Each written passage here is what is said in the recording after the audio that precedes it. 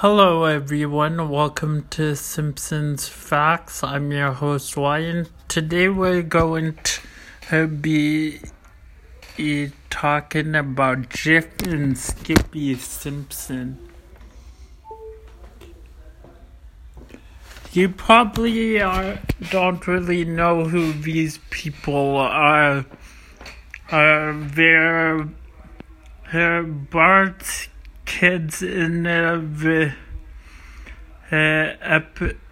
episode Holidays of Future Past, which is obviously a reference to X-Men Days of Future Past. As they go to their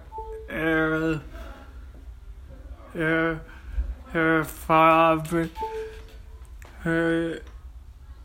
they unwillingly go to their fathers on Christmas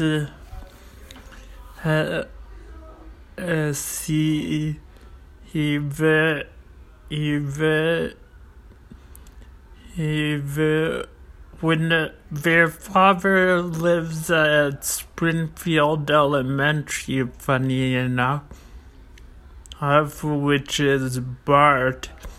Denny drops him off at Homer's place, where he takes him out on a walk through Springfield.